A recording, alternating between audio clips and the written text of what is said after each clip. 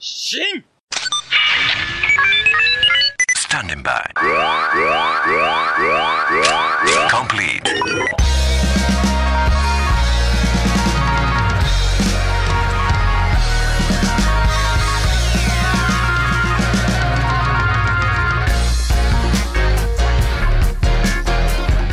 Greetings, heroes of the internet. I'm Nathan. I'm G, also known as Jack. And I'm the ever-so-humble JR. And this is Henshin Men, a podcast that celebrates Japanese superheroes and their high-flying and high-kicking adventures. In this installment, we will be discussing Ultra Galaxy Legends side story Ultraman Zero versus Dark Clops Zero.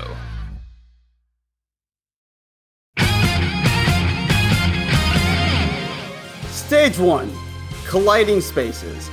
Rei and Captain Hyuga of the Zeta Astronomical Pioneers, or ZAP, are transported through a wormhole to a strange planet and join Ultraman Zero in his battle against robot doubles of Kaiju and Ultras, created by the alien Salome to conquer the multiverse.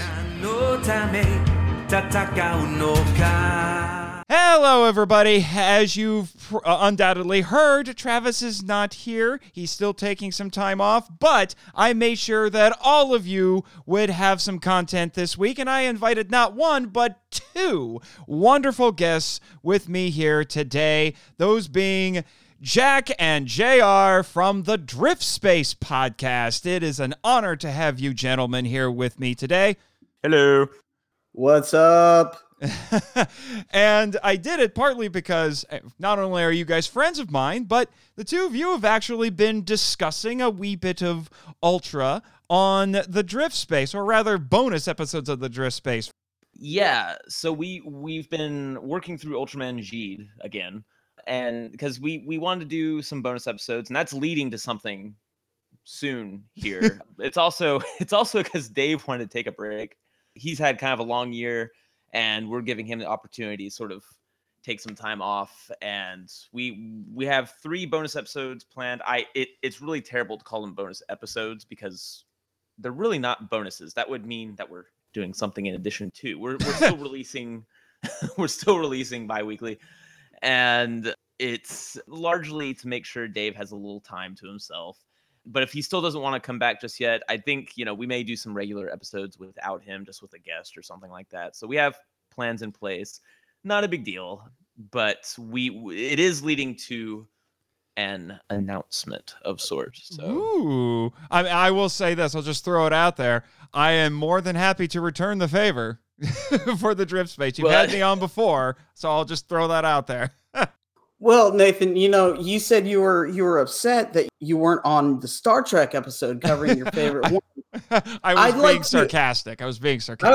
Well, that being said, I'd like to point out how insulted I am that you and Michael Hamilton did not bring me on for the Power Rangers episode. So, well, that was because we were using that as a backdoor pilot for another podcast because I don't have enough podcasts, apparently.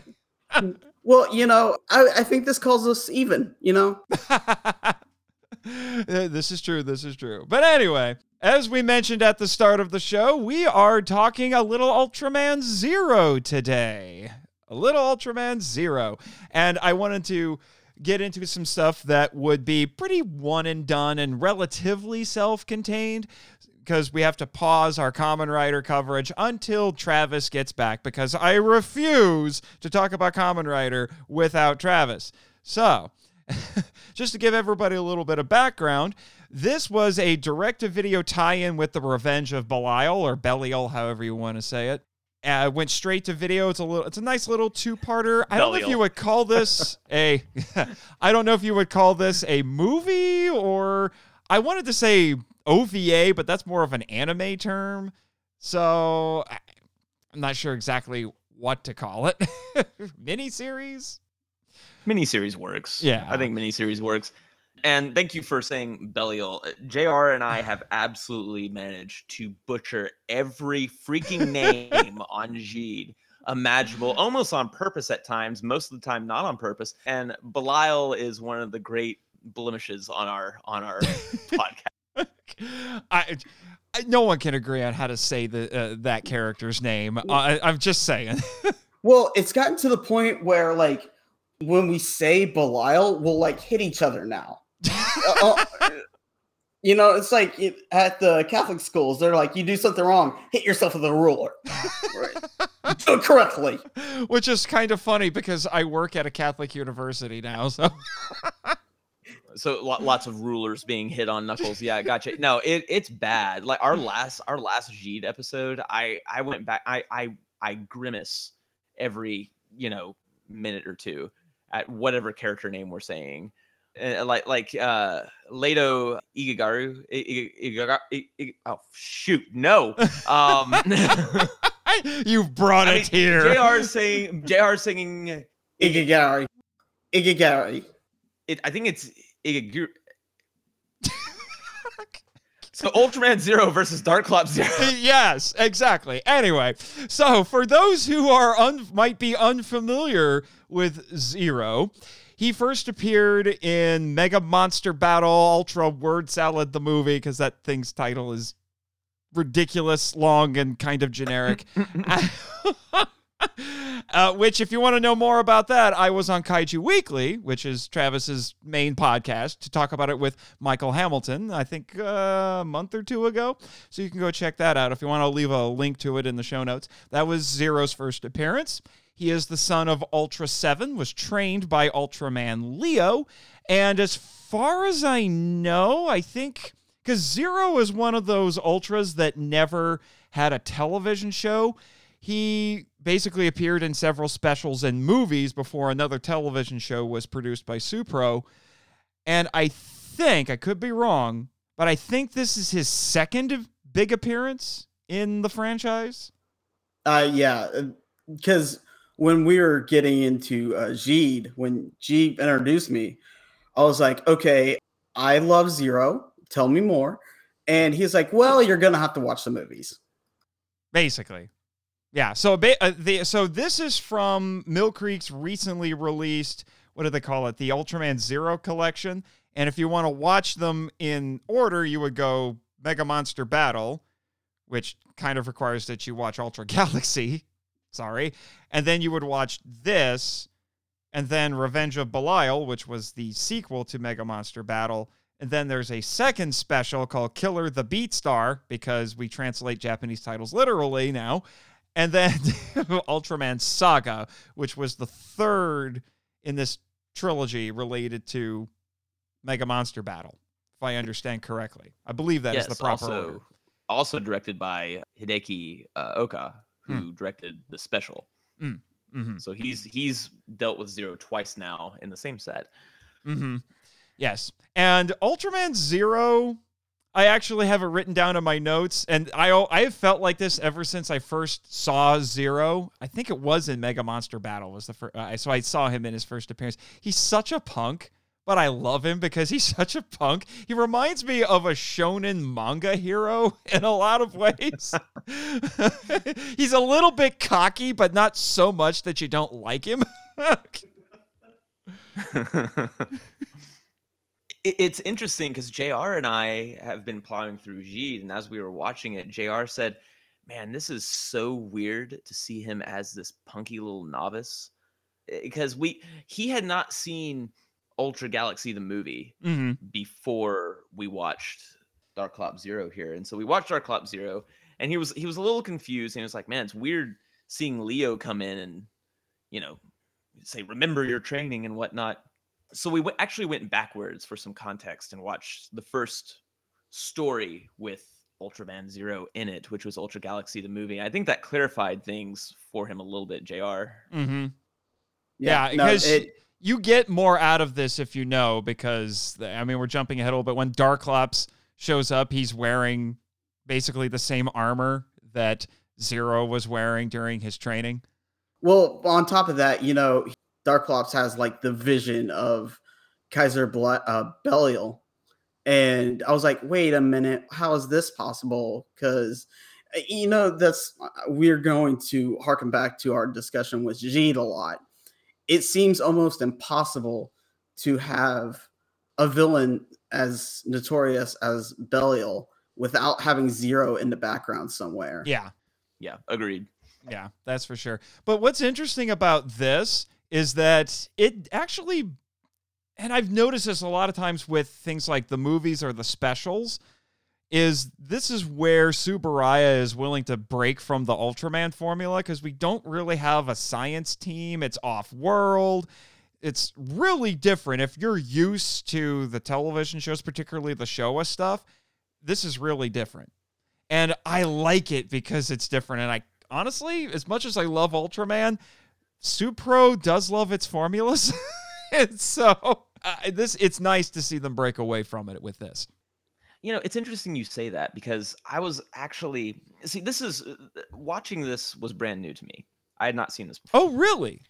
Yeah, no, and I'll explain. You know, I had actually, my history with this special starts 6 or 7 years ago when I had found a means to watch the special, and in extrapolating it, I had inadvertently acquired the BeatStar special instead. That came later, and at which point I watched that instead and just never got around to watching the Dark Clops Zero show. So really, this was brand new to me, and I'm actually a lot happier I waited to watch it now that I've seen so much more Ultraman. And what I enjoyed the most about this is it was what I wished the Ultra Galaxy series could have been. You know, the Ultra Galaxy series had some wonderful ideas and concepts and characters, really very likable characters. We get 2 of them in this. Yeah, the Ultra Galaxy series had great ideas, but it wasn't until the movie and the Dark Clops special, which took the basic tenets from the series and reached its actual potential. The Dark Clops Zero special is a lot closer to what I wished Ultra Galaxy could have been. You know, imagine if it had been more like Star Trek, where the Pendragon goes to different planets or multiverses and meets different species, all of which lead to kaiju confrontations. But you know, instead we have both seasons that include the Pendragon stranded on a planet, both of which look identical. Look up barren and uninteresting, and a lot of mid 90s grade PBS green screen shots the characters are dropped in. That, you know, it's quite maddening how boring and bland the show looked. Barely any depth of field, no creativity in the lighting. Very, you know, the subjects and objects filling the shots were very bland. Basically, all the visual beauty and experimentation that Subaraya Pro has excelled at was non-existent in the show. But here, it's much closer to what I wish the series could have been. This would have made for a fascinating 2-parter in a series of similar quality, I think. I agree with you. And yeah. I haven't watched Ultra Galaxy yet, other than the Mega Monster Battle movie, and I would be curious. I might feel a little bit disappointed with Ultra Galaxy having watched this, because the beginning, after we have the introduction with Zero, where seems like he's fighting the Ultra Brothers. So if you're an Ultraman fan, you're just thinking, what the heck is going on? You're a little bit confused, and then it cuts to Ray and Captain Hyuga, and it feels very Star Trek for the next probably 20 minutes or so, 15, 20 minutes. And I really like it. You know, as a Star Trek fan, I just really enjoyed that part of it, because it does feel like the beginning of a Star Trek episode where you just have 2 characters hanging out in their little ship. They get sucked through a wormhole. Now they have to go handle a crisis on some unknown planet someplace that just happens to have a superhero on it. Yeah, it's really funny that when I watched this on my own for the first time, and I was really confused, but I enjoyed it. And then I watched it with G, and I got some context. And then we went back and watched the previous movie, like he said, and I was like, oh man, this is awesome. This is great. And he goes, yeah, enjoy it while it lasts. I go, so you mean? And he responds, it's all downhill from here. I don't know about that. I liked Revenge of Belial, however you want to say it. But well, it's more. I guess it would be uphill then, because quite frankly, it was season 1 and 2 that just didn't quite work. great ideas, great concepts. Love the designs. They were boring. They were boring shows, Mhm. and it's really a shame that such great concepts were wasted on that. But yeah, I totally agree. Revenge of Belial. Oh, jeez. Revenge of Belial. God. Revenge of Belial is I think the best of the trilogy by far. Yeah, I haven't watched Ultraman Saga yet, so I'll let you know once I get around to that.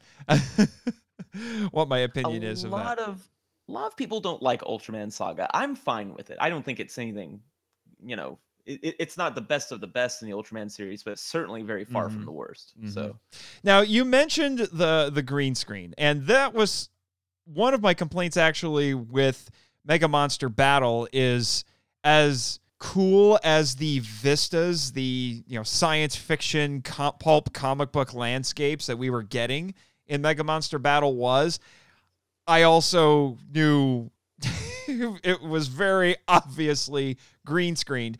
And there's a lot of that in this special as well, which I guess was just par for the course for what Supro was doing, because this is what, 2010, I want to say? 2010, 2011? 11. Yeah. 11. So it was about par for the course for what Supro was doing at the time. Now, there's plenty of what you would call traditional tokusatsu in this. I would make the argument, and there were people who would get into, they would take me to task over this, but I do think that things like green screening and CGI and all that still qualify as tokusatsu because it's special effects. But the nice thing about what Supro and a lot of these superhero shows, even to this day, do is that they still have a lot of practical effects to along with the CGI. Things like the green screening and the CGI seems to be in service to the practical effects in this case. It's meant to create things like outer space so you can have the characters flying around. But once we get to the planet, it's traditional tokusatsu through and through. I think, yeah, there's definitely a lot less green screen in this and in the series, quite frankly. The green screen in the series is absolutely morbid. So much so that there's one of the things I loved about this special was the on-location shooting. Mm-hmm. We actually get to see Rei and Hyuga walk around actual, outdoors vistas and whatnot. Mm-hmm. Whereas in the series, it was all green screen. They were just walking around these very clearly barren, brown, CG'd, dirt paths and rocky terrain and stuff like that, and it was painful. It was absolutely painful. Did it give you flashbacks to Beast Wars?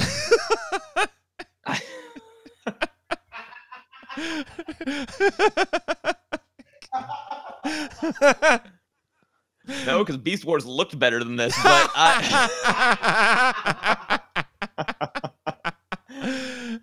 had to throw that in there.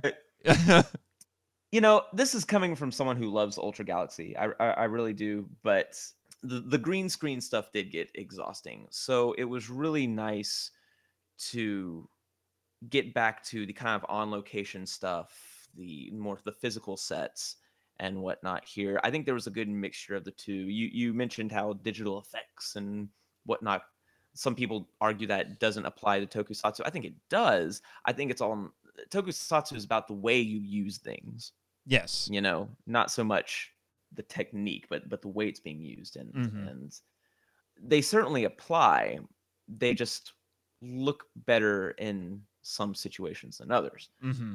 So it felt great to finally see Rei and Hyuga in an actual physical environment. Mm-hmm. Outdoors. I was kind of in shock by that, and it looked beautiful. It looked beautiful. It was great. It really was. Yeah, I don't think you understand. That's something that Travis and I have actually been talking about with Kamen Rider 1971, is that they had some really nice on-location shooting that they did, scenes where they went to these really nice, just natural places in Japan and filmed. Although that was more once you got past the first 13 episodes or so of Kamen Rider. Before that, so many quarries. So it sounds like it's similar here, except they made the quarries in the computer.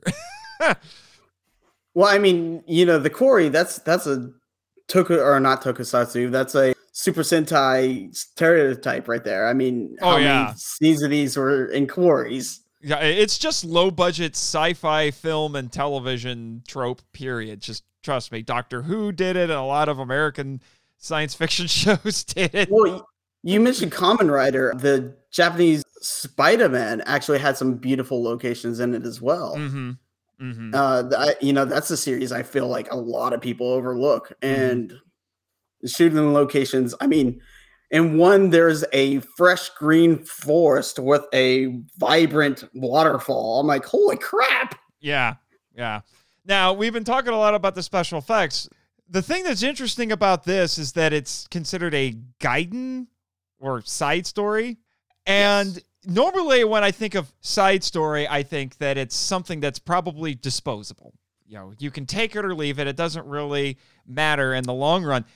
They actually give this some pretty big stakes, I have to say. Yes. They basically say, in this so-called side story, the whole multiverse is at stake. And they bring back an alien race from Ultra 7, I found out doing a little bit of digging, because Alien Salome, they're from Ultra 7. Yeah, it really feels more like a movie. It does. Than just a side story of sort. Now, do you lose anything skipping this and going straight to the Revenge of Belial? Hey, I did it. No, you don't. You don't lose anything, but except a really, fun story with extraordinarily high stakes involved. And it's technically Zero's second adventure. Mm-hmm. Like, this was his second big mission. And it's like, wow, they give you all the big jobs. It was...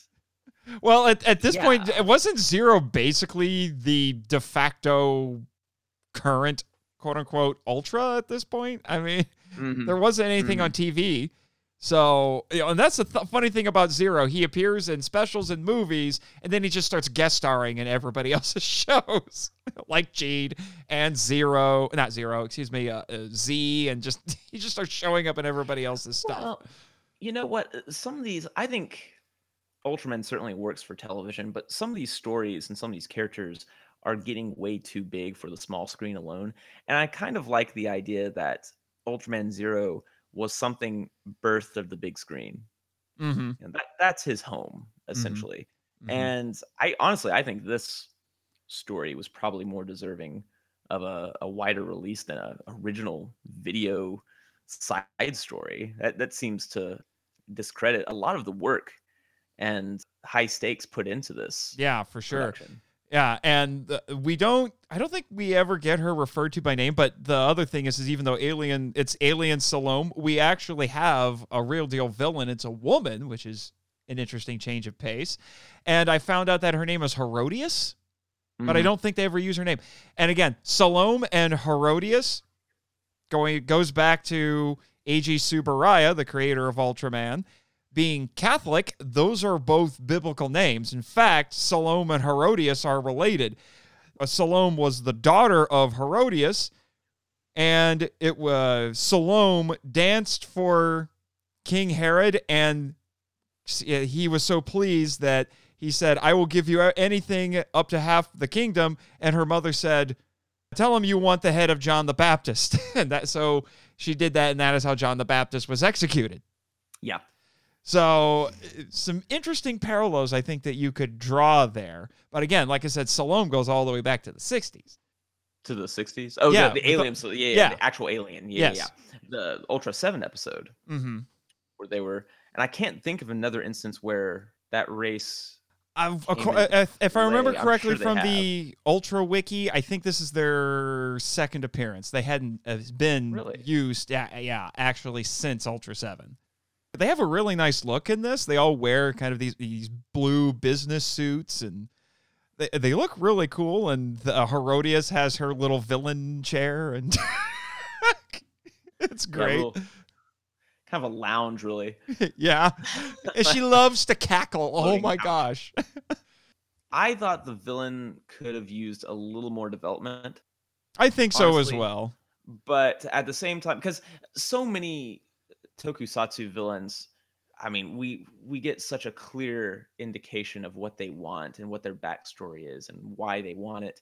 We definitely don't get the why here, but I do think her basic goal to conquer the multiverse keeps the story moving at such a brisk pace that I don't really mind this instance of cutting down on a villain's backstory.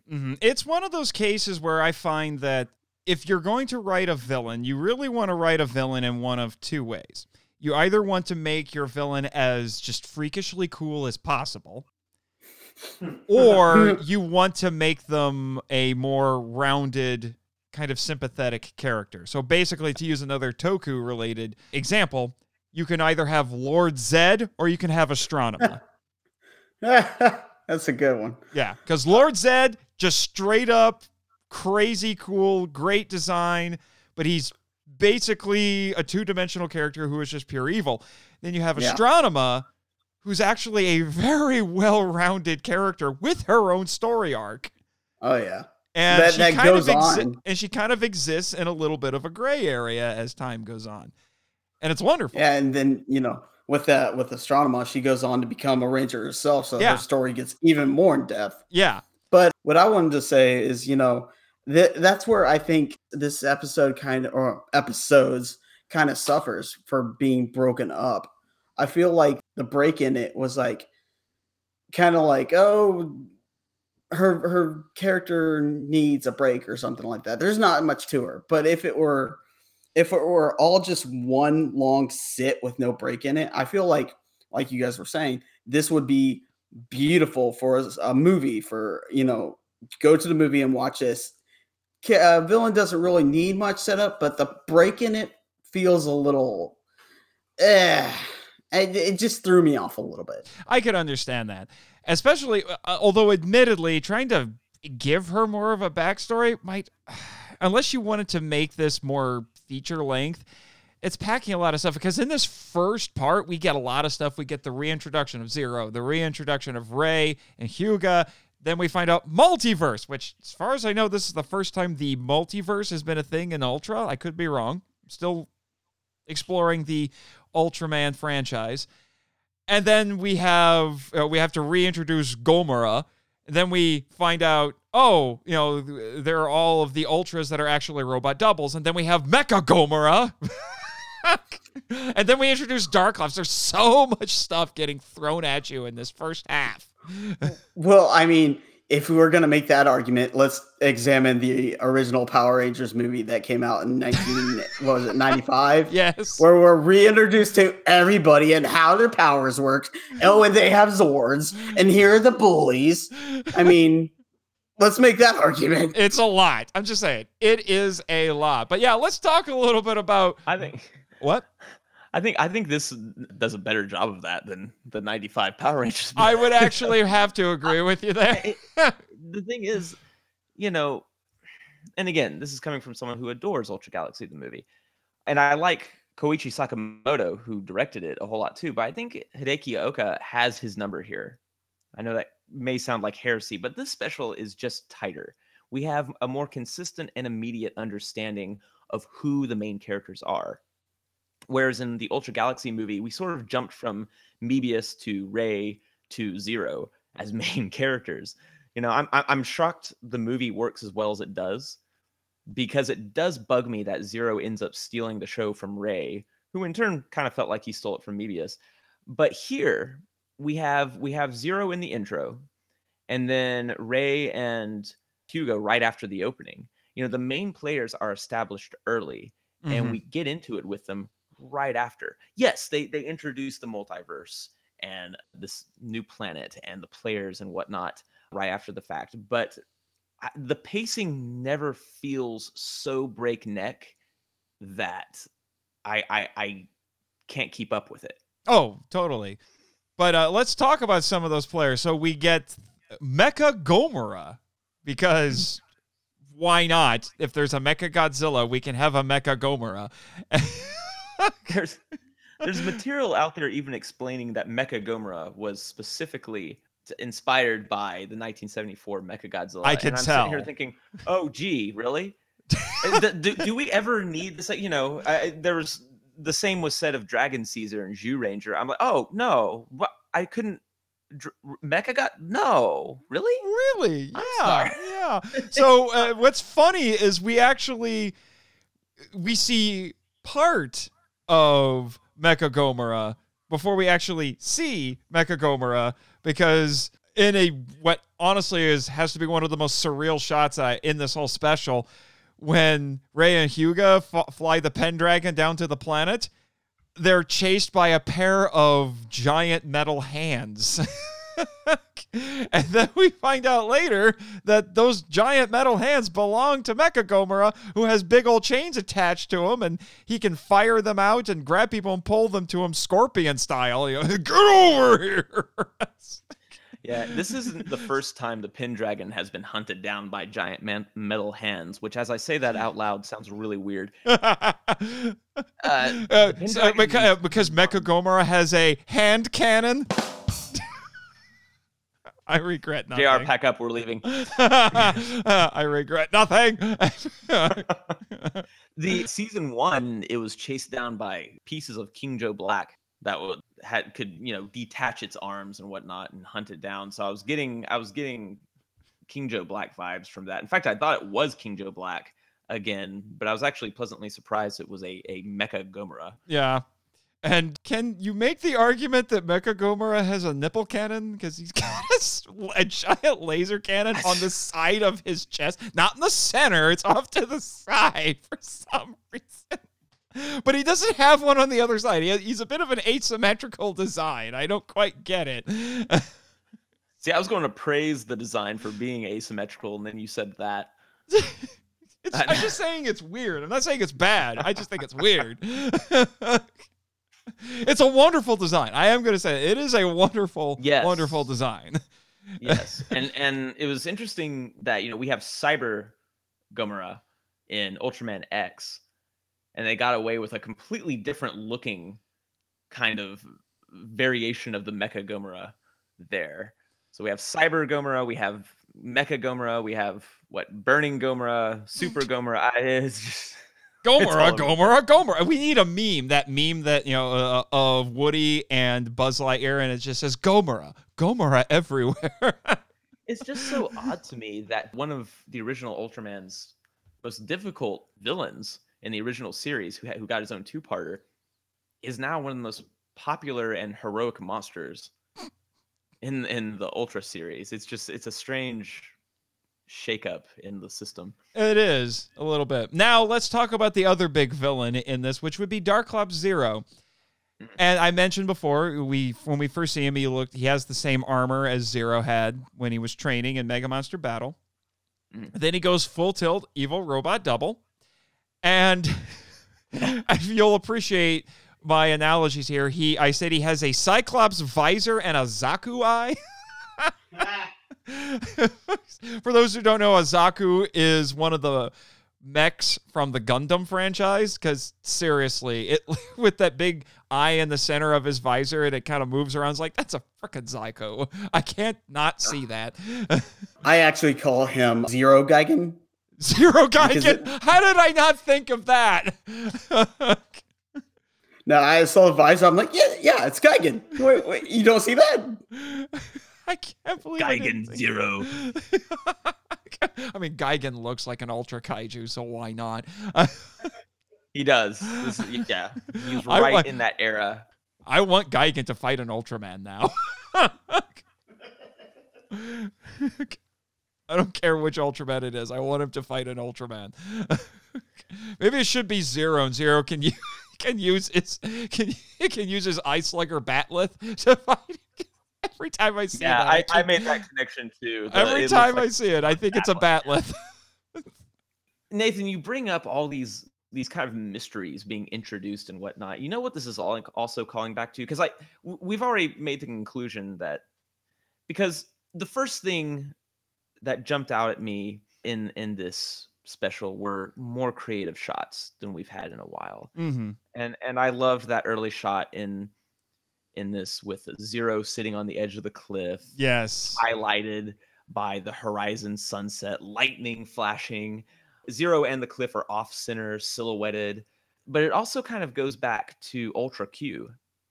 Starting the episode with a mystery. We have a ton of questions going on here. Who are these Ultra doppelgangers he's fighting? Why is he fighting them? What is that building in the background? And then all of that mystery gets put on the shoulders of the main Ultra Galaxy characters, Rey and Captain Hyunga. They basically, in a lot of ways, kind of become surrogates for the audience because they're figuring it all out at the same time as the audience. They actually help to keep the story at least a little bit grounded. Exactly. And they I love the fact that they're the main players established early so we can follow them on this journey, right? I mean, there's a definite hero's journey going on in just this isolated story. And another funny thing is it didn't occur to me until the entire special had ended that we didn't even get the entire Zap cast in the special. Nope. And I don't want to say they weren't missed or anything, but the fact is that the story just didn't need them. No. The special is tight, well told, concise, and it did a great job of cutting down on anything extraneous. We didn't need the other cast members, and again, although the villain is a bit underdeveloped, her basic motivation and a brief moment of understanding in the next episode worked just well enough to keep things moving without question. And with that, let's move on to the next part of the special. Stage 2, Zero's final punch. Zero fights Ultra Brothers robots to escape an interdimensional nexus while Rey and Captain Hyunga raid the alien Salome's factory in a desperate effort to thwart their invasion of the multiverse of madness. You're not going to edit that one out. I have my marching orders. Gee, I like the way you said that. It reminds me of Futurama. Welcome to the world of tomorrow. Now, I want to start this off by saying it's interesting, Jack, that you bring up that you acquired this through means several years ago. I actually realized, because this wasn't the first time I had seen this special, but the first time I actually did sit down and watch it, I realized, oh, I've seen part of this before. This was playing on the internal channel during G-Fest one year, and I just happened to tune in while it was on. Now, this is at a point where we start to get more direct ties to Revenge of Belial. I'll say Belial. Because this was made... What? That's the right way to say it. We're just morons. Anyway, this was made as a tie-in to the movie to promote it. So then at this point, they're like, hey, we should actually tie it in. So we find out that Darklops is apparently being influenced by Kaiser Belial, because we get a few glimpses of him. Now, he does not appear in actuality in the show, but we get a few glimpses of him.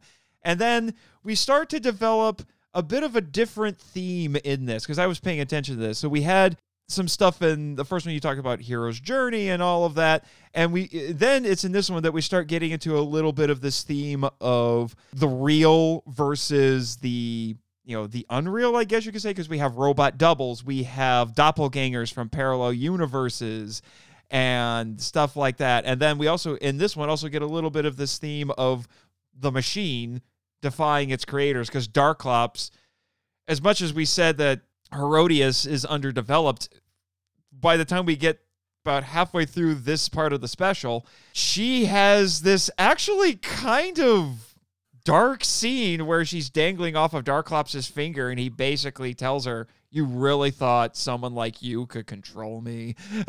And she just lets herself drop to, we assume, her death. Now, she doesn't die instantly, but... Yeah. And I gotta admit, the first time I watched this, I thought, wow, show, you went there.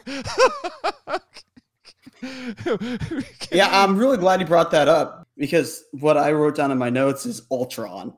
I mean, how many times have we seen this? And we definitely saw it in Avengers, where you find something you don't understand and then you think you can control it.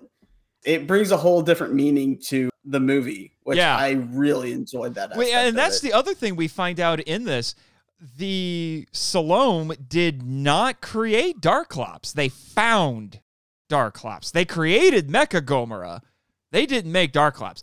So it's just like you said, JR. They're dabbling in things that they should not be dabbling in. So it seems the implication is that Darklops was potentially created by Belial. Yeah, that's definitely what I was picking up on. Mm-hmm. And we know from Mega Monster Battle that you don't really want to mess with Belial. It's like trying to make a deal with the devil, I guess, in a way, except this is more like a minion of the devil, and you can expect to be screwed over. Basically. Yeah. Skipping ahead here, but it's kind of unfortunate that the Zap cast never finds out what this was all about. Mm-hmm.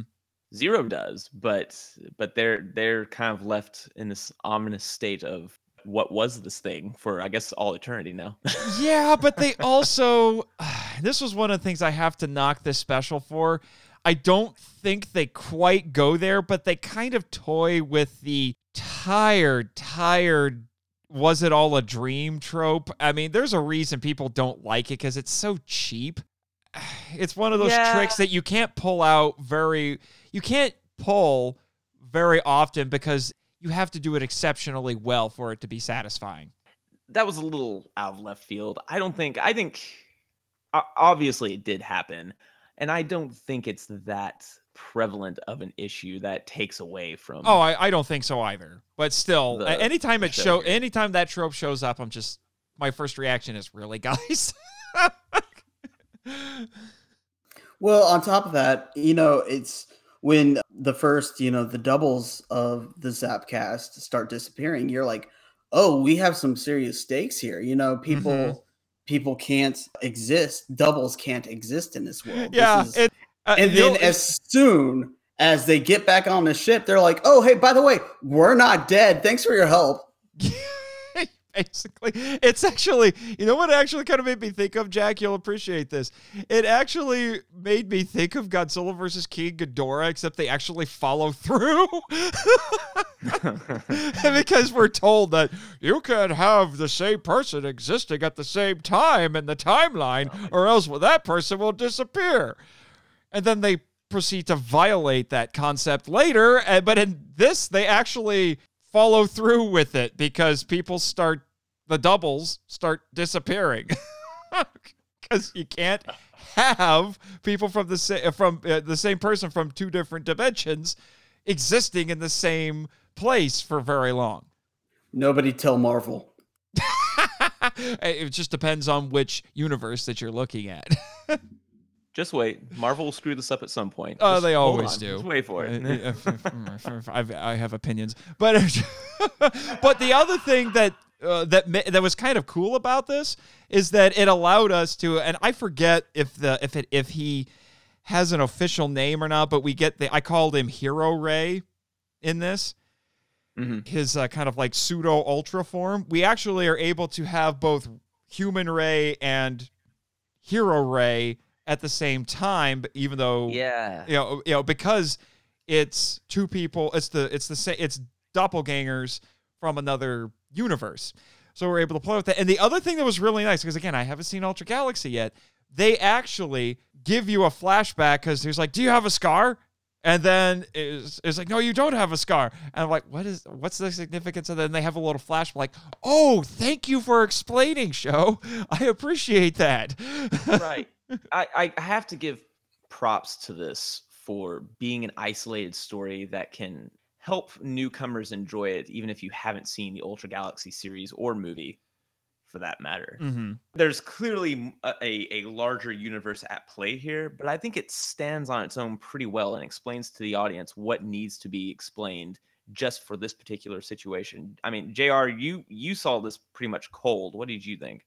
Yeah, because the first time I saw it, I did have some very big questions. mainly how are these aliens building superior versions of Ultraman that are made from a very powerful light source, but we'll get into that later. The backstory really helped, and like the explanation really helped. But I'll tell you what helped even more is I really appreciated the throwbacks to the prior movie, where like Ray is going all hangwire because of Belial, and Boss punches him in the chest, and it seems to calm him down. And then here in this movie, Hero Ray is going all crazy, and then taking the Kylo Ren approach to consoles. Yeah, yeah.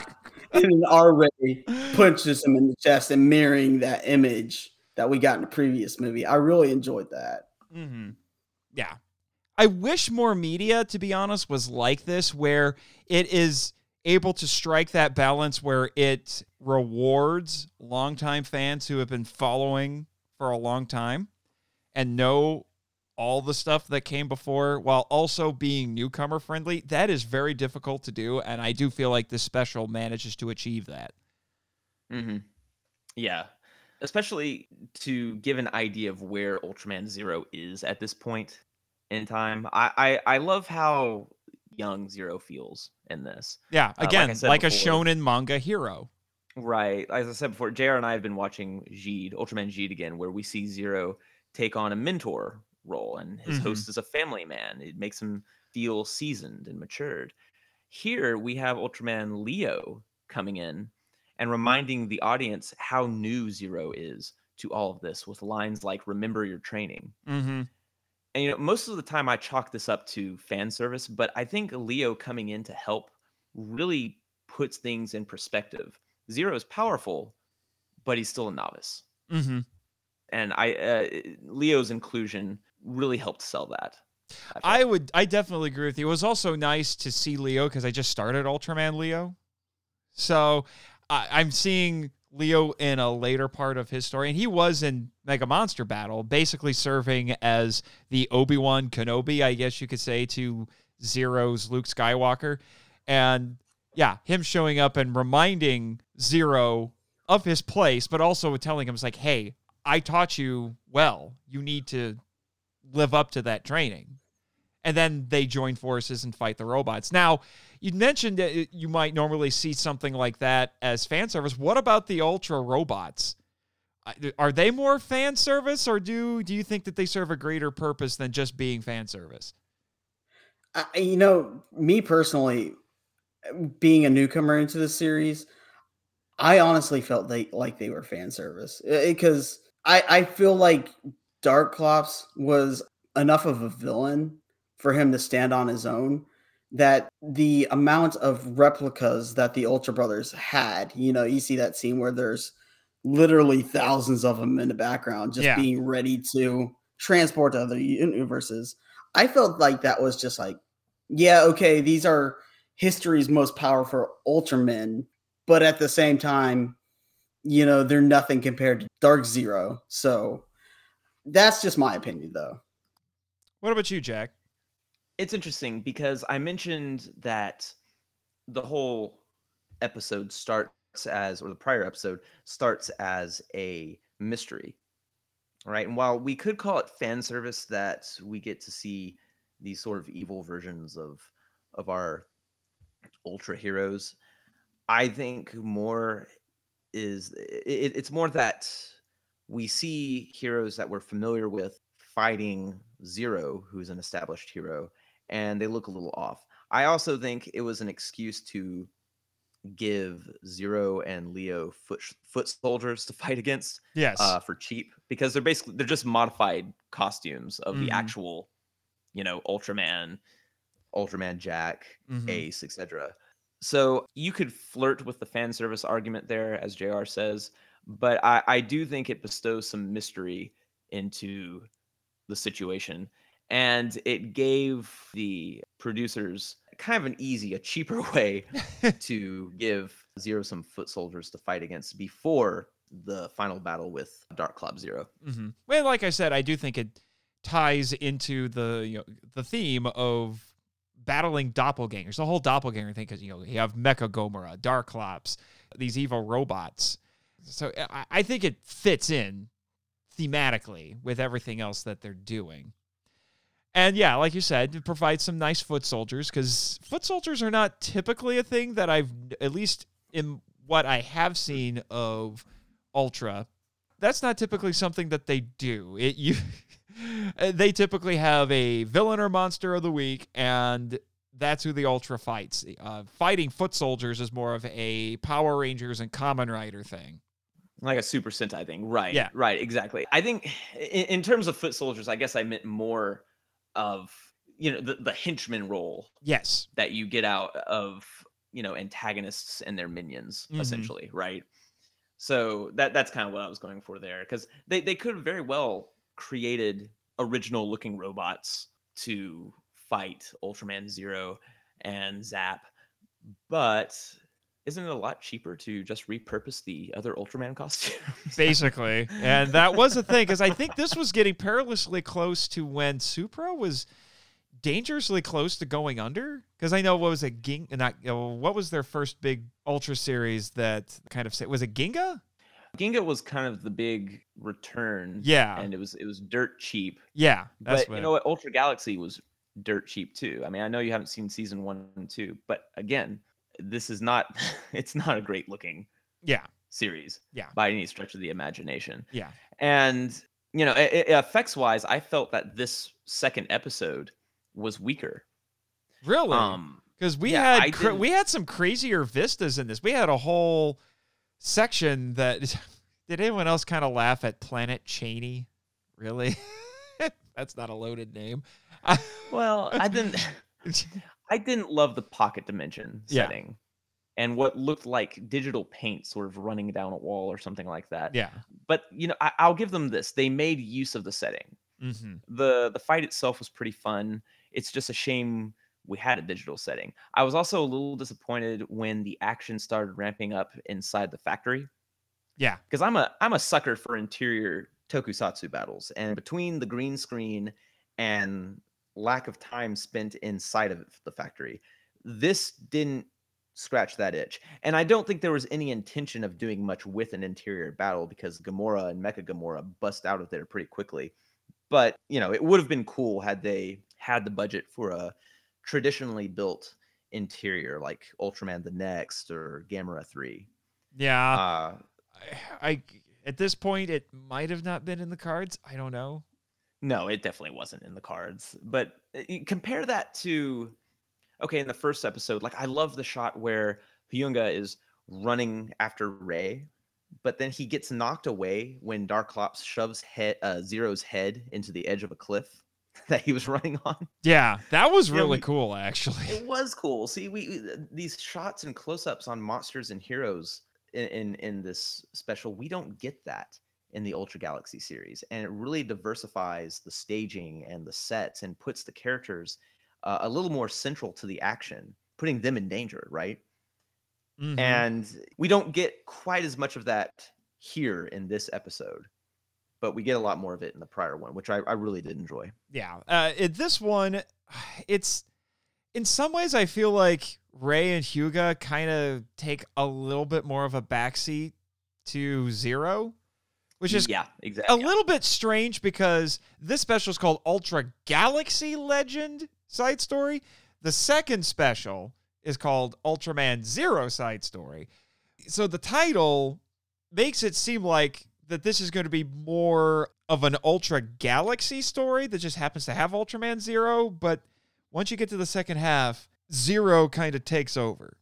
Well, fittingly, you know, this is sort of the passing of the baton at this point. This is the last of the Ultra Galaxy cast, really, and Zero takes the mantle of this whole adventure in the next movie, because we don't get them in Revenge of Belial. No. So it almost thematically it works in that we have more focus on the Zapcast in the first episode, and then we have more focus on Zero in the second. Even though I don't know if I entirely agree with that, mainly because we get so much of Rei working with his multiverse counterpart, and what the scar on his chest means to him, and That is true. Hyuga searching for him. Let's just, for the sake of the sake, let's just say Zero is more central to the second episode. Thematically, that works. Mhm. As we hand off the adventure to him and the next movie. Mm-hmm. Yeah, I will give you that. Now, let's talk a little bit about the ending after Zero gets out of the pocket dimension and everything comes to a head. So we've got Gomora and Mecha Gomora going at it. We've got Ray and alternate Ray trying to help Gomora because Mecha Gomora is crazy powerful. Zero's taking care of Darklops and all that sort of stuff. How did you feel about the actual ending? Because I'm thinking specifically how they handled the death of alternate universe Ray, because I thought it seemed a little convenient that he's just like, I absorbed all the memories when you were holding the Battlenizer, and now I get it. And I'm just like, well, okay, that was easy. I'm not gonna lie, the ending felt very rushed for me. It did. It had all this stuff that it was building up, and then it was like, oh crap, we gotta save it in the next 5 minutes. What do we do? Yes. So, it was a little let down, especially, it seemed like that speech from Leo just kind of gave Zero just like Deus Ex Machina power. It's like, why couldn't you have done this before? That ends up being a little bit of a theme with Zero, because Zero at this point is a bit notorious for having a lot of Bandai mandated alternate modes. Nathan, we are covering Jeed. That's a mandatory, okay? That's what Bandai mandates. We have to talk about the Bandai mandates. And how everything. You may as well just start calling them Bandai mode. I mean, everything in like the first 2 discs from Jeed is either Deus Ex Machina or Bandai mandate. Let's be honest. Deus Ex Bandai. Yeah, I didn't mind the ending all that much, honestly. Maybe, and this is probably a symptom of knowing where it goes, admittedly. But also, Japanese storylines and movies, they typically end pretty quickly. They do. I mean, it's a facet of traditional Japanese storytelling. Yeah, where you have this kind of slow burn beginning, an explosive finale, and the world's fastest resolution.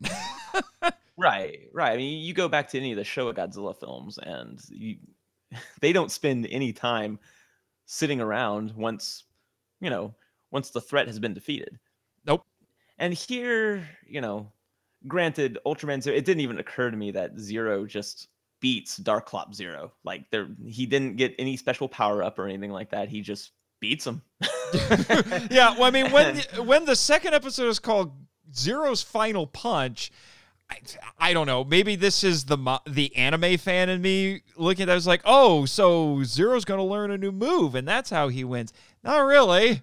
He just pulls out a big bang attack and then just hits him really hard. Well, that's Leo's move. Yeah. Was the punch. So I mean, I think maybe he had learned that from Leo before, I would assume, and decided to use it. But I think that's a throwback to Leo. Yeah, that would make sense. See, for me, Zero's final punch sounds very final, like something might happen to Zero. But with this being a 2-parter, you're like, oh, okay, final punch, it's over. But like a title like that, it's like, oh, something could happen to put Zero in danger. But yeah, which I will say, the nice thing about it is that as cocky and punkish as Zero is, it's not like he just gets all of his victories handed to him. As cocky as he is, he still ends up he ends up having to earn his victories, and he still gets surprised, like, oh crap, you're more powerful than I thought. So well, I mean, which I really appreciated. Yeah, that's part of Zero's character from what we've seen, like we keep bringing back, he's this novice here that just thinks that brute force will solve everything.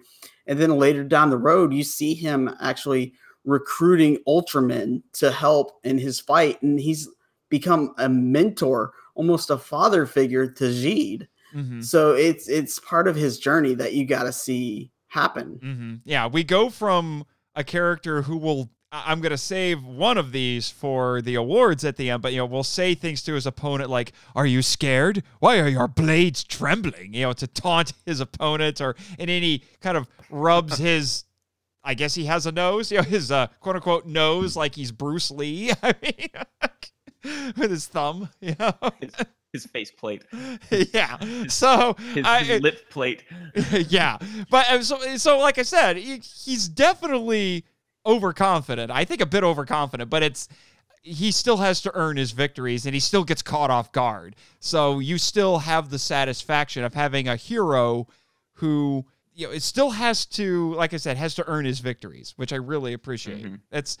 I fear it's becoming a little bit of a lost art in hero writing now. Yeah, probably. And I don't know if Zero is always the best example of this because of everything that happens in the next movie. But I do like the transition. This supplies us with a transition between Ultra Galaxy and the next movie with his character. He needed that reminder from Leo. Mm-hmm. And it was interesting to see him still in that spot, still in a place where he can't handle everything just yet. He doesn't have Ultraman Nexus powers just quite yet. He's got to earn these victories, as you said, and it does work for this narrative. Mm-hmm. But the funny thing is that even when Zero thinks he's won, then Darklops is like, "You think you've won? Mm-hmm. Countdown! Thing is coming! Go see the movie! Oh, I'm gonna blow myself up!" And Zero's like, "Oh, frick." And then everyone panics and they're like, "We gotta get out of here." And then they're not even sure, Ray and Hyuga at the end, they're not even sure Zero's alive. But, Hyuga's like, "Come on, he's Ultraman Zero. He'll be fine." Yeah. Yeah, and that's a callback to season 1 as well. There was a similar conversation. Do you think Ultraman made it? He made it. Yeah. No, he's fine. Yeah, and then the the last shot, which I actually really appreciated, is the Pendragon is flying away to go back to base, and Zero is there, so the audience gets confirmation. Yes, Zero is fine, and he gives a little salute to those guys and goes about his way. I think you're all forgetting that when the explosion is coming out and they're trying to escape the planet, and Zero sees that the Pendragon won't make it, and he literally picks it up and goes, "Must go faster, must go faster." Basically, so apparently Ultras can fly faster than spaceships, and that ship already has FTL engines. This is why Ultras don't have spaceships. It's beautiful. Yeah, that was a great moment too. Where he's cradling them. I'm also think he's probably trying to shield them a bit from the explosion as well. I think he's just channeling his inner Jeff Goldblum. Wow. And with that, we will move on to the awards. So, first up, we have the Henshin Kick Award for the best stunt and/or fight scene. And since you guys are the guests this week, I'll let you go first. What did you have for the Henshin Kick?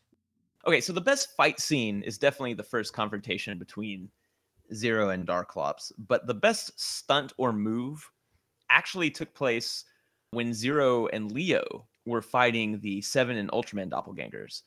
There's this one really cool move where Zero it's hard to explain.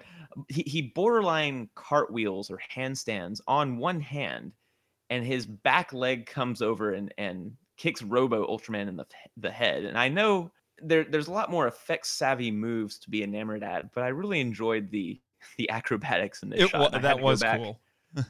And rewind that to let the physics sort of sink in. It was cool.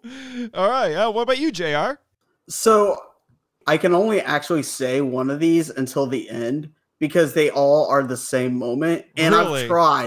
I've tried. I watched this movie twice and I can't say my favorite moments. The only one I can actually say right now is the best effect, so I'll hold off. Okay. But Okay. just to let you know, I tried so hard to pick anything else other than this moment. Okay. Well, my candidate for the Henshin kick, since apparently JR has the same thing for 3 of them, is the DBZ style bicycle kick. Zero does too. I think it's Darklops. Yeah, it's Darklops where he knocks him into orbit. It was just insane. There is so much DBZ in this Zero. was in the first episode, right? Yeah, it was in the first one. Okay, yeah. Yeah. Right. Before we find out that Darklops Zero has the dimension tied in his chest. Yeah, I thought the same thing. For those who don't know, Godzilla versus Megaguirus. Yeah. All right, so now for Takatoku, the best special effect. All right, JR, what did you have for this, since this is a separate award for you? Okay, so this best special effect, I love when you brought it up earlier, where the alien is hanging off of Zero's finger. Yeah, Darklops. All right, Darklops on his finger. pinky, no less. Yeah, on his pinky. I love the way that's set up. I love like the actual prop that they have to use for his finger, and that she's actually physically, dangling off of it with the projection of Darklops in the background, making it feel like you're actually there and you're actually seeing this happen. I love that. And it really does help to. It's not just there to be cool. It's actually accentuating the story at that point where he's like, "You really think someone like you can control me?" That sort of a thing. It's like I said, it's kind of a scary scene, to be honest. Yeah, like I said, Ultron. It is Ultron. Yeah. All right, Jack, what did you have? This was the hardest one for me. Oh, and it's always the hardest one, especially when we talk about tokusatsu, because tokusatsu is such a beautiful style. Because simple shots are effects shots, right?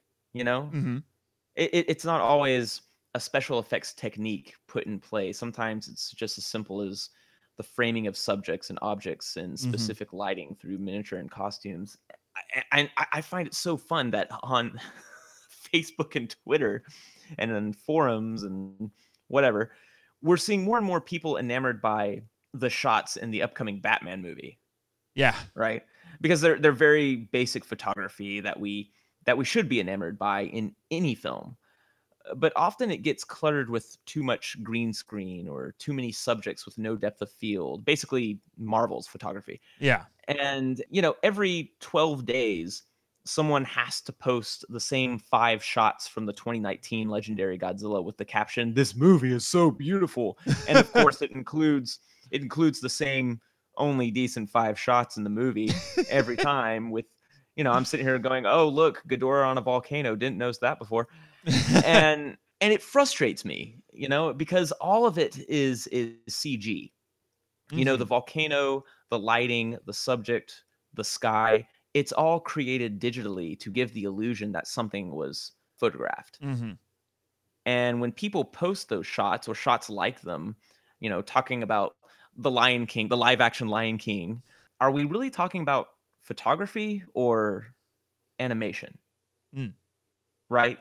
And not to slight animation or the framing involving it, but look at the more practical shots in Darklops Zero. We have sets that were created and moved around to compose a shot. We have actual subjects giving off light and shadow. Lights are actually there being moved and flagged and manipulated to actually photograph something physically there.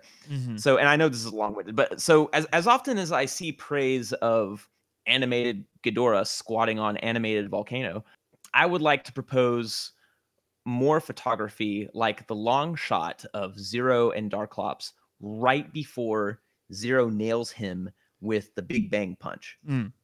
It's this gorgeously composed moment with lots of foreground objects, mostly rocks and hills, giving the illusion that subjects are farther away than they are, which is further helped by the fact that the subjects are actually positioned higher in the frame than you would normally put a subject. And this also makes it more difficult to sneak background objects in because you don't want them to be too high to obscure your subjects, but they make it work as well with the golden hour look. And something we could argue is maybe overused in tokusatsu is the golden hour look. Mm-hmm. You know, the sunset and everything. But with one side of the frame looking more orange than the other, I think it's justified. It's a simple shot, granted, but you know, still a very thoughtful and gorgeous shot. And I would rather see that screenshot plastered across the fandom every 12 days. It's really, really pretty. Mm-hmm. And I enjoyed the sort of, we talk about the CG vistas in the prior movie. Mm-hmm. This was what I was looking for Mm-hmm. when I watch these types of movies. Mm-hmm. My award for this category is actually along similar lines. We talked about it, but I'll bring it up again just to reiterate a few things. And it's almost more an award for the cinematography than anything else, but it is that opening shot of Zero on the cliff. That was so good when I watched it for this recording. I thought to myself, I need to get a screenshot of this and make it my profile picture because it's just I love the shot. It's just so good. It's such a beautiful shot. Yeah, no, I definitely want to have that sprawled all over my computer as my desktop. Yeah, like a desktop wallpaper or something. I need to have that. It's just such a well crafted shot that honestly, in a lot of ways, I think shows a side of Zero that you might not necessarily think he has, because he looks more thoughtful. He looks a bit upset, even when you're normally used to him being this basically overconfident young punk. And you know, we don't see quite that side of Zero for the rest of the special, but it was still just a great way to open up, I thought. I saw that shot, and the first thing that came to my mind is that line from Family Guy. I must draw you. Yeah. Why am I thinking of Titanic right now? Draw me like your French Ultraman. Because that's what the line is talking about. Oh, God. He sees somebody walking down the street and he goes, I must draw you. And the next scene is him on the Titanic. Well, there's a meme that I should try to make. I should screenshot that and then put Leonardo DiCaprio drawing. It's the next frame.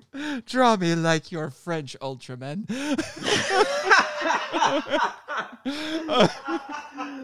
Moving on. That was going to be my second shot, though. Like that it opens with that, right? Mm-hmm. I think that's actually the second or third shot we see in the whole thing, and it opens with that. I'm like, wow. It is incredibly cinematic. Wow. You start that and you think you're in a movie and not just some direct-to-video 2-part special that's meant to be a tie-in for an actual movie. That looks so incredibly cinematic. Precisely. Thank you. Exactly. And don't expect the TV show to look anything like that. Yes. And now we come to Coming At Ya for the best line. All right. So, Jack, what do you have? There's a couple of them that I considered, but what did you have? All right. So this line, it really ties in to what I feel are the best themes of this show. The line is, don't be conceited to think that people like you who cling to their fleeting lives could ever try to control me. And that was Darklops to Herodias. Poetically said to her, as she is literally clinging to her life by dangling from his finger. There's a lot here. I think that Alien Salome and Herodias are pretty underdeveloped, but there was enough in this moment to allow the special to get away with it. Part of it goes back to stories like Terminator or The Matrix, and the idea of the ambition of controlling technology will undo us. And I could get into stuff like the Great Filter Theory, which goes into our evolutionary process leading into the destruction of our own devices by our own devices. I'm very conscious of it. But I think more importantly is the contrast of control versus letting go. Because the Salome wanted to control technology they didn't fully understand, like JR said. They were clinging to lives based on control. Mhm. Whereas Rey, alternatively, explained to his multiverse counterpart that the Rey blood doesn't control him anymore. He's let go of that rage. He's allowed the love of others to fill where that rage was. Mhm. And Ultraman is this. It's an excellent redemptive theme that admittedly could come off as a weak sentimental moment, and I even made a joke of that when we were watching it, but it does highlight the best themes of the Ultraman franchise.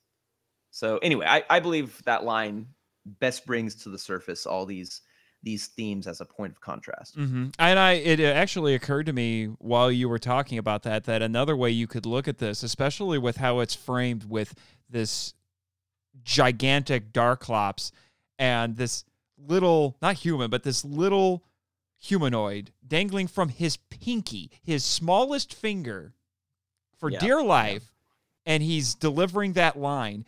It's almost like a god speaking to a mortal saying, "You thought you could control me?"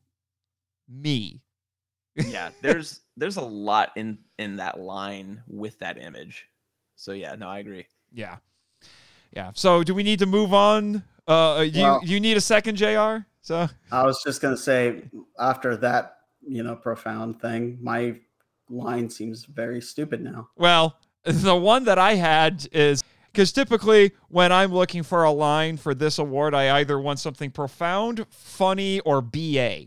And I went with BA this time, but I considered that one, Jack, just to let you know. But I went with, and it's not Zero's first entrance, but it's when he shows up to the first time to fight Darklops, and it's a very shonen anime sort of thing. So he shows up, he does a 3-point superhero landing because those are always awesome, and he says, "If you want to fight, fight me."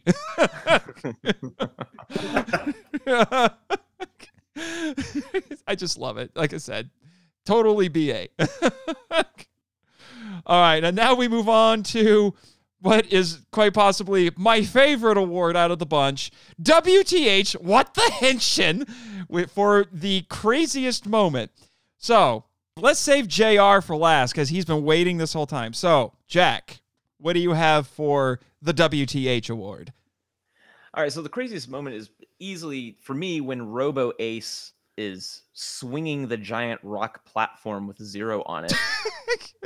Grabs the meteor, just the asteroid, blows it out of the sky. Yeah, I did not care. Like I said, I didn't care too much for the weird Pocket Universe battle, like it as a setting. I felt the green screen was lacking, especially compared to how it looked in the Ultra Galaxy movie. But they at least made the most of it and took advantage of the digital effects with things they can't normally do on traditional sets. And spinning around a giant platform rock a good 200 times the size of Ace certainly qualifies. Yes. That one, I thought about that one. I really did think about that one. But that's something you would think you would probably only be able to actually see in a comic book. That's an absolutely insane feat. Exactly. Such an insane feat. And as much as we might want to say, okay, you're overdoing it with the green screen and all that, it did allow them to do things like that they would not have been able to do with traditional tokusatsu. That would just be a little beyond the pale. So mine, along similar lines, I mentioned the first Zero entrance to fight Darklops. My WTH award is for his second one, where he literally shatters the sky like glass and does what looks suspiciously like a rider kick, flying through and nails Darklops to basically say, "I'm back, baby." Nathan, have you seen Ultraman Ace? Yes, and it's insane. Okay, it's like the aliens in that one. They keep shattering the sky. Yeah, the Yapul to make their appearance. Right. Yeah, Ultraman Ace is a fever dream on acid. I've concluded that 70s Ultra period is kind of nutty, but each one is a different brand of nutty. Yeah, Ace is wild, man. That's for sure. All right, speaking of wild, JR. All right, you got 3 awards you got to tell us about. WTH, Talkin' Toku, and Henshin Kick. And apparently it's all the same thing. What is it? No, Okay, wait, no, excuse me. No, it's WTH, not Talkin' Toku. Stunt, Henshin Kick and Kamenacha. So it's all the same thing. What is it? So it's the second fight between Zero and Darklops. And Darklops is shooting his beam at him, and he completely missed it. He thinks he's got him, and he just starts laughing. And the next thing you know is Zero is doing a handstand on his head, says, "What's the point if you can't hit me?" and does a backflip off his head and kicks him in the back. Are you kidding me? WTH. That was very DBZ for me. Let's be honest. The majority of this movie was DBZ. It was very DBZ. You talk about the kick up into outer space. G talks about the rock being thrown around like it was nothing. Let's talk about how they're fighting so fast outside of Earth's atmosphere that they're just beams of light bouncing off of each other. Yes. I can't see them. They're moving so fast. Unfortunately, the only decent meme-tastic DBZ line I know is the one everybody knows. It's power level. It's over 9,000. But I only know enough about DBZ to be dangerous. It's a rabbit hole, trust me. Oh, I know it is. I know it is. But that was an excellent choice, JR. It's so funny that one scene encompassed 75% of the awards for you. I kind of love it. I watched that and I was like, you have got to be kidding me. Oh my gosh. And with that, we will move on to Minute to Henshin It. And now suddenly that sound effect is more appropriate. All right, so who wants to go first for this? I mean, this was inspired by Fanboy 50 on your guys' show. So yeah, I feel some copyright going on here. Well, we might have been inspired about some other things with this show as well. But like I said, who wants to go first? I have the timer at the ready. JR is giving me the signal to go here. I guess I will take over for this one. All right. On your mark, get set, go. So, Ultraman Zero versus Darklops Zero isn't anything transcendent, but it achieves gold status by successfully executing everything it wanted to do. It is one of the best Ultra Galaxy stories, if not the best. It's tight, it's exciting, and it gets back to some more effects-driven basics while still mixing the digital aspect in there when practical effects just can't, bring a situation to life. Could the villain have been better developed? Sure. Do the digital effects always work? No. But it's a massive improvement over the actual show with just enough thematic meat to remind us of the wonderful part Grace plays in this excellent franchise. Definitely Hideki Oka's best Ultraman, and I can't believe I waited this long to watch it. Wow, you finished with almost 10 seconds left to go. It's like you've done this a lot. Oh my gosh, 50 seconds. What? It's almost like it's a Fanboy 50. Yeah. Speaking of which, JR, it's your turn. Ready, set, go. I still consider myself a newcomer to Ultraman, and I am working my way backwards through the series. I find this movie actually very enjoyable. Did I have questions about who's who and what's going on? Yes. Did I? Yeah. It still made it a pleasant, enjoyable movie. And if anybody is out there who needs a recommendation, I would be happy to recommend this movie, even to a newcomer. According to G, that, Ultra Galaxy is not the greatest thing, but I would argue this is probably one of the better things that come out of it from what I've been told. So, no complaints from me. Wow, you did even better than Jack.